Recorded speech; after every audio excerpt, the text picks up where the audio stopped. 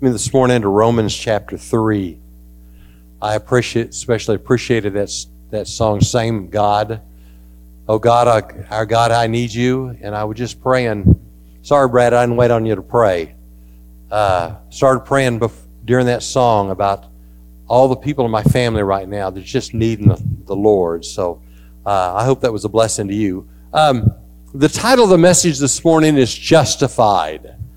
What does it mean to be justified? Well, it's both a legal term and an accounting term, and I like to illustrate it this way. When we were missionaries in Brazil, at Christmas time one year, we'd had a gift exchange, and I got for a Christmas gift accounting software. I know, real exciting stuff. But I put it on my computer, and I've been using it ever since. And one thing I've learned about that software is that I can cheat. What I can do is, at the end of the day, if the accounts don't balance, I can't put balance, and it will reconcile everything. It'll justify it. Is it really done? Looks like it. But probably not. But what was not balanced, the software declared balanced or justified. And that's what the Lord Jesus Christ does for us. He justifies us. That is, if we by faith receive Jesus Christ as our Lord and Savior, He justifies us. He makes us right with God. He declares us righteous. In fact, the Bible says in 2 Corinthians 5:21, He made Him, God made Jesus, who knew no sin, to become sin for us. That means that God took our sin and put it on Jesus, and we got His righteousness. Now, that idea was not new with Paul. It came from Isaiah. Isaiah 53:6 says, All we like sheep have gone astray. We're all sinners. We've turned everyone to his own way, but the Lord has laid on Him the sin of all of us.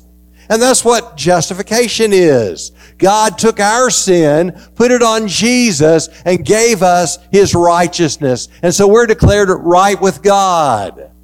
Now, we're continuing our series in the book of Romans. And if you remember, the theme of the book of Romans is justification by faith. We're made right with God by faith. And we've been talking about two different men that tried to live their life either apart from God, or to compare themselves to others to say, well, I'm just as good as that person, so I must be good. Paul begins the first part of Romans talking about how to be justified. Then later, after the first part of it, he gets down to how the justified are to live. In other words, the first part is the theological part, what we're supposed to do. Then the last half of it is application, and we'll get to that later. Right now we're going to talk about the justification part. Paul begins chapter 1 first. He tells who he is, because some of them in Rome probably hadn't heard of him. Tells about his call to be an apostle and his ministry to the Gentiles. And then he says, I am not ashamed of the gospel. Why? Because the gospel is the power of God unto salvation for all who believe. But not everybody believes. So Paul goes on to talk about God's judgment on the ungodly and the unrighteous. Those are the people that have never surrendered their life to Christ. Many of them are outright wicked, but some of them are even good people. But Paul says they will be judged because they've never received Jesus Christ as Lord and Savior. Paul tells us 3 times in that passage when he talks about the ungodly and unrighteous that because of man's rebellion, God has turned them over to their ungodly lusts, to their passions, and their depravity. And he says that all unrighteous will be judged, even those who've never heard about Jesus. They'll be judged by the truth. How can he judge those that have never heard about Jesus? Because God has placed in the heart of every man the knowledge of Him. In fact, if you go to every society, even the most pagan society on earth, they know there's a God. They know that He's a big God. He's in charge of everything. And they know that He judges sin. So Paul says, first, there's this group of people that will be judged. We saw on the video from the IMB that there are 8 billion people in the world today. Over 2/3 of them have never heard the gospel. Let me just say, when Jesus talks about the gate being wide that leads to destruction, and many there are that enter by it, talks about the fact that many in this world will be judged and will be separated from God eternally. Then Paul turns to talk about a second group of people. He talks about those that say, well, I'm better than that person and that person and that person, therefore I must be okay. Now, I may be better than somebody, but the standard is not somebody. The standard is Jesus. Jesus says, be perfect, even as your Father in heaven is perfect. And of all the people born on this earth, there's only one perfect, and that's Jesus. And so He's the standard. And so Paul says, no matter how self-righteous I think I am, no matter how good I think I am, no matter how much better I am than that person over there, that's not a reason to get into heaven, because that doesn't make righteous. Then Paul turns to the Lord's dealing with the religious, which is what we're going to try and which is what we're going to look at today. The religious are those that try to earn their way into heaven. They say, well, I'll do this and do this and do this. For the Jews, it's keep the law, do this and do this, and then God has to let me into heaven. Really? No, that's not what the Scripture says. So all that's the background to our text this morning. So if you'd stand, we're going to begin reading with Romans chapter 3. We're going to look at parts of chapter 2 and all of chapter 3, and we're going to try and squeeze it all in the next 30 or so minutes. So Paul says, so what advantage does the Jew have? Well, what's the benefit of circumcision? Considerable in every way. First, the Jews were entrusted with the very words of God. Some translations say the oracles of God. What then? If some were unfaithful, will that unfaithfulness nullify God's faithfulness? Absolutely not. Let God be true, even though everyone is a liar. As it's written, that you may be justified in your words and triumph when you judge. But if our unrighteousness highlights God's righteousness, what are we to say? I am using a human argument. Is God unrighteous to inflict wrath? Absolutely not.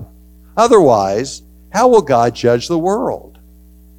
But if by my lie God's truth abounds to His glory, why am I also still being judged as a sinner? And why not say, just as some people slanderously claim, we say, let's do what's evil so that good may come. Their condemnation is deserved. Father, these words seem confusing. So, Father, help us to understand, to break them down so that we can apply them to our lives and know, Father, how we can live to please You and for You to be glorified in our lives. And Father, we just praise You. And when Your Spirit speaks, Father, may we say, yes, Lord. In Jesus' name we pray. Amen. Thank you. You may be seated. So Paul begins with this question. What advantage does the Jew have? And what's the good of circumcision? Have you ever noticed how much Paul talks about the Jews? And he talks about the law. And he talks about the Old Testament. And yet the church at Rome is considered to be mostly a Gentile church. Why would he do that? Why would it interest us as New Testament believers that are all Gentiles? Why would it interest us to want to know what the Bible says to Jews and about the law and about circumcision? Because as we're going to see a little bit later, salvation comes from the Jews. The whole background of the New Testament, it comes from the Old Testament. In fact, I believe that what we read in the Old Testament is all foreshadowing, pointing to Jesus. Even all the way back to Genesis 1:1. In the beginning, God created the heavens and the earth. That word God in English is singular. In Hebrew, it's plural. In the beginning, God. Now, we don't serve three gods, but we serve one God in three persons, God the Father, God the Son, and God the Holy Spirit. So even back in Genesis 1:1, when it talks about the creation, we're told about Jesus. His name just isn't mentioned.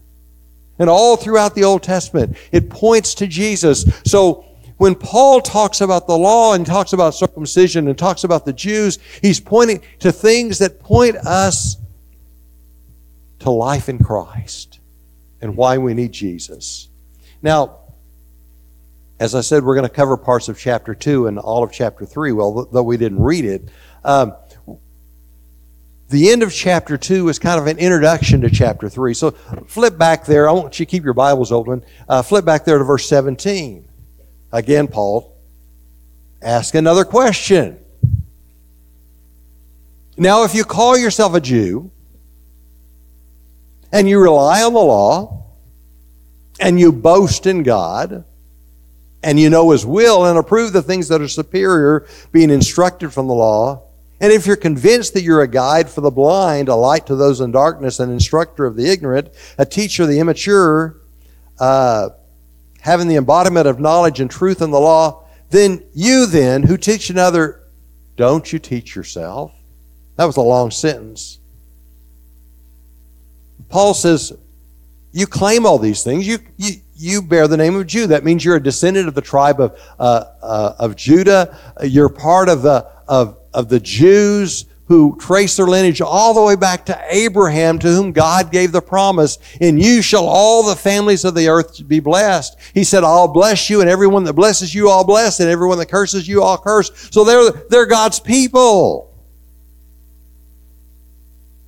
But listen to this. No one is saved by their heritage. Some of you have godly parents and grandparents and great-grandparents, and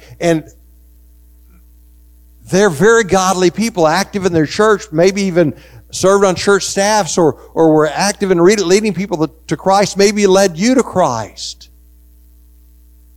But no one is saved because of the heritage of their family. All need to come to Jesus as the Lord and Savior. Somebody said a long time ago, I remember this, God has no grandchildren. I've got grandkids. God doesn't. They're all children or they're not. So, second, he talks about you rely upon the law. God first revealed Himself to the Jews and He gave them the law. But for the Jews, they put their trust for eternal life in keeping the law. And no one is saved by keeping the rules. I don't care how good you are. You could be Mother Teresa good and give your life up for the poor. But you need Jesus. And then it says they boasted in God because God had chosen Israel. I can just imagine all these Israelites out in the wilderness. And there probably were about 2 million divided up into 12 tribes. And they're gathered around this mountain, and God's speaking to Moses up on the mountain. Can you just imagine that? I don't know what God's voice sounded like. I'm sure it was powerful and mighty. And they're looking at each other and saying, that's our God. That's our God. At first they were kind of afraid of Him. So He says, we don't know what happened to Moses. Make us an idol so we can worship Him. But anyway, they said that's our God. No one is saved by claiming the name of God. Because we need to have a personal relationship with Jesus. And then it says they were instructed by the law. They had the right belief about the law. Here's what they believed. It was the embodiment of knowledge and truth. They believed that. And so they tried to keep it. Of course, they couldn't. They failed over and over and over. But no one is saved just by knowing the Bible.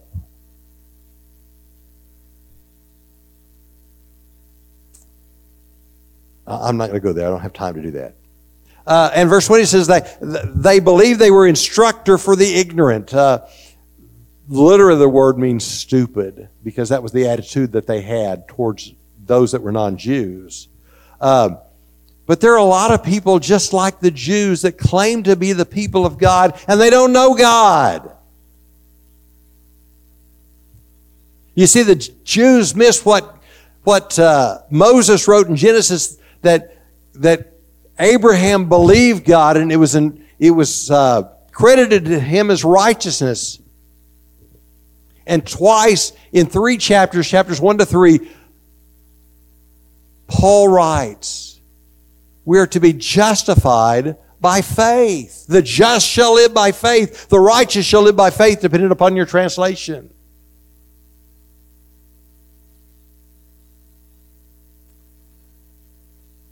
Paul says not only are there Jews the ones that think that they're going to be justified by keeping the laws, but there are people in our churches today and people in our lives that we live today. They're good, upright people. I told you a couple of weeks ago about the man that I knew that was a righteous man or a good man. Everybody said that and everybody believed it. But until he prayed to receive Jesus, he was just another good man headed to hell. Often we see people get religious when tragedy strikes. I wasn't here in the United States on 9/11. We were in Mexico. But someone told me that next Sunday and for the next month and a half, churches were filled. Then the crisis passed and people went back to normal, or what they considered to be normal. Paul spoke of the religious hypocrisy that they had in this passage in Romans 2. He said, you teach, don't steal, yet you steal. You teach, don't commit adultery, yet you commit adultery. So we get to chapter 3. Paul's already told them it doesn't do any good to have the law or just to have the law, because it doesn't make you righteous. So they said, well, what good is it to do to be a Jew? What good does it do just to have the law? And I love this passage. In chapter 3, it says, great in every way, because they were entrusted with the very words of God.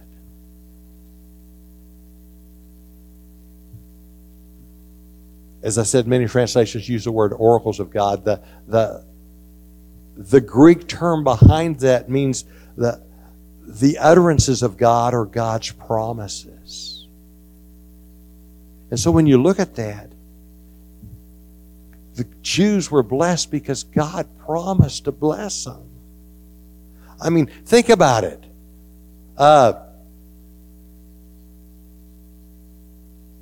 They had the blessing of God. God says, I'll bless you. And everyone that blesses you, I'll bless. And everyone that curses you, I'll curse. I believe that's still true today.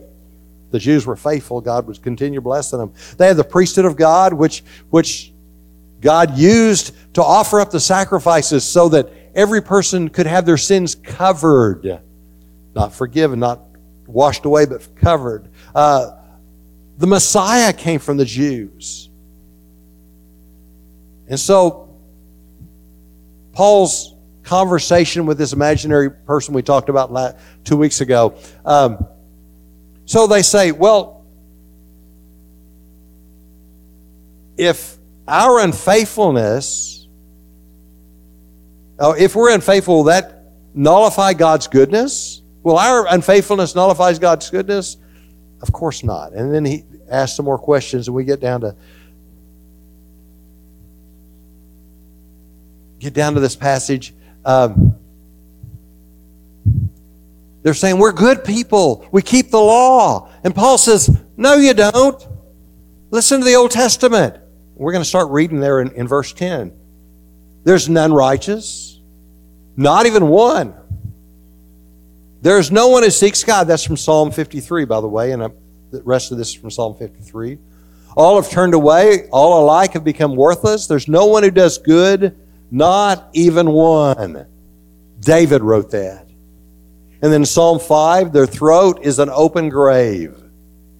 They deceive with their tongues. Psalm 140, vipers' venom is under their lips. Psalm 10, their mouth is full of cursing and bitterness. Isaiah 59, their feet are swift to shed blood. Ruin and wretchedness are in their paths, and the path of peace they have not known. Psalm 36, there's no fear of God before their eyes. They said, we're good people. And Paul says, haven't you read the Bible? Haven't you seen what God's already said? No one can be justified apart from faith.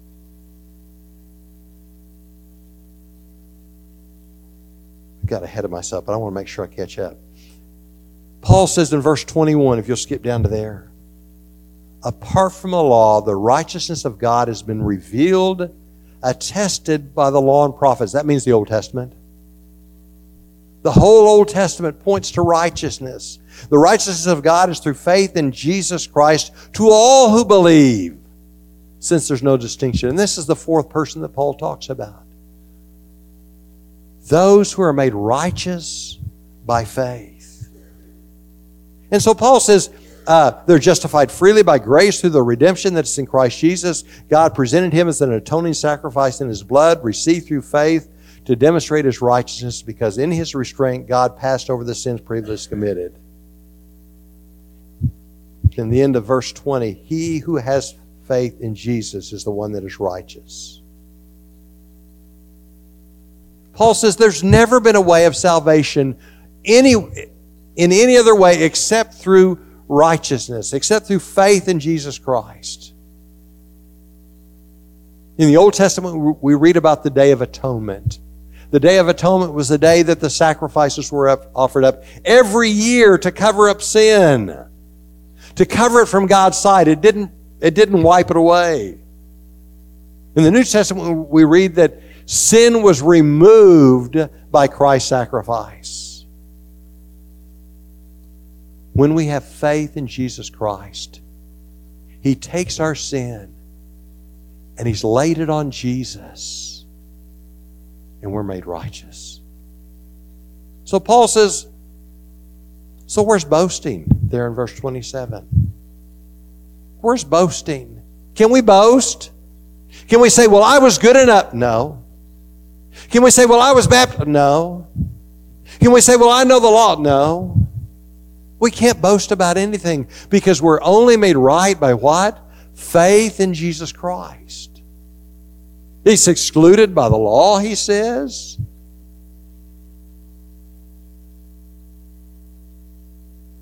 Verse 28, we conclude that a person is justified by faith apart from the works of the law. So Paul says, okay, if my righteousness is by faith, if I'm made right with God by faith, does that mean that I can just live any old way I want to? And then he says, no. On the contrary, we uphold the law. Why? To glorify God. The law was never given to make us right with God. The law was given to let us know that we sinned and know how we can live a right life. But we can never live that life unless we know Jesus as Lord and Savior. We don't have the power to live for God without Jesus. Paul says the just will live by faith. Not we'll just get salvation by faith, but we'll live by faith. As we walk in faith daily, He empowers us to live for Jesus. And that's what this whole passage is about. That's how Paul finishes up the book of Romans. How to live by Jesus day by day by day. It's in the righteousness we have by faith. So the question we come to today is this. In what do we trust for eternal life? Are we like those that Paul says will be judged because we're ungodly and unrighteous? Paul says they have no excuse. God's put within them knowledge of Him within their hearts. Augustine said it this way, God's created a God-shaped void within us that can only be filled by Jesus. Are we like that man? Are we like those that stand back and look around and say, well, I'm better than that person or that person. Now that person over there may be better than me, but I'm almost as good. Paul says that doesn't do it. Are you one of those that are trying to justify your life by saying, well, I keep all the rules? When I was a kid, it was, I don't smoke or drink or chew or run around with folks that do. Paul says you mightn't do that, but it won't get you into heaven. Because keeping the law never saved anyone. Our only hope is faith in Jesus Christ. Faith in the gospel, which means that Christ died for our sins, according to the Scriptures. He was buried and rose again the third day, according to the Scriptures. Then he was seen by lots of people, so we know it's true. The just will live by faith in what Jesus did for us on the cross. And what are you trusting? Father, I am so thankful that I don't have to juggle all the balls up in the air and try and keep everything up and going so that I can get into heaven someday. I'm so thankful that Jesus settled all that on the cross. I am so thankful for that day. September 10th, 1980, 10 a.m., when in my pastor's office, I prayed to receive Jesus Christ as my Lord and Savior, and I trusted in Him for eternal life. I stopped trusting in all those things I had done. I stopped trusting in the fact that Mom carried me to church from the time I was a little boy. I stopped trusting in everything but Jesus. And I rejoice with others here today that can point back to the time when they said, I remember when I trusted Jesus. It was at this place and at this time. And by faith, they settled it. But Father, if there's anyone here today that's never trusted Jesus as Lord and Savior, if they're still trying to trust in their good life and just hoping that they've done enough to get into heaven, that they'll realize they'll never do enough, that they'll receive Jesus as their Lord and Savior today, that they'll surrender their life to Christ, repent of that old life, and turn to Christ. And Father, even if they're not here, if they're watching on YouTube, if they'll see it today or see it some other time later, I pray that at that moment they will receive Jesus. Father, we just praise you for the life we have in Jesus. We thank you, Lord, that we can live by faith. It's in the name of Jesus that we pray. Amen.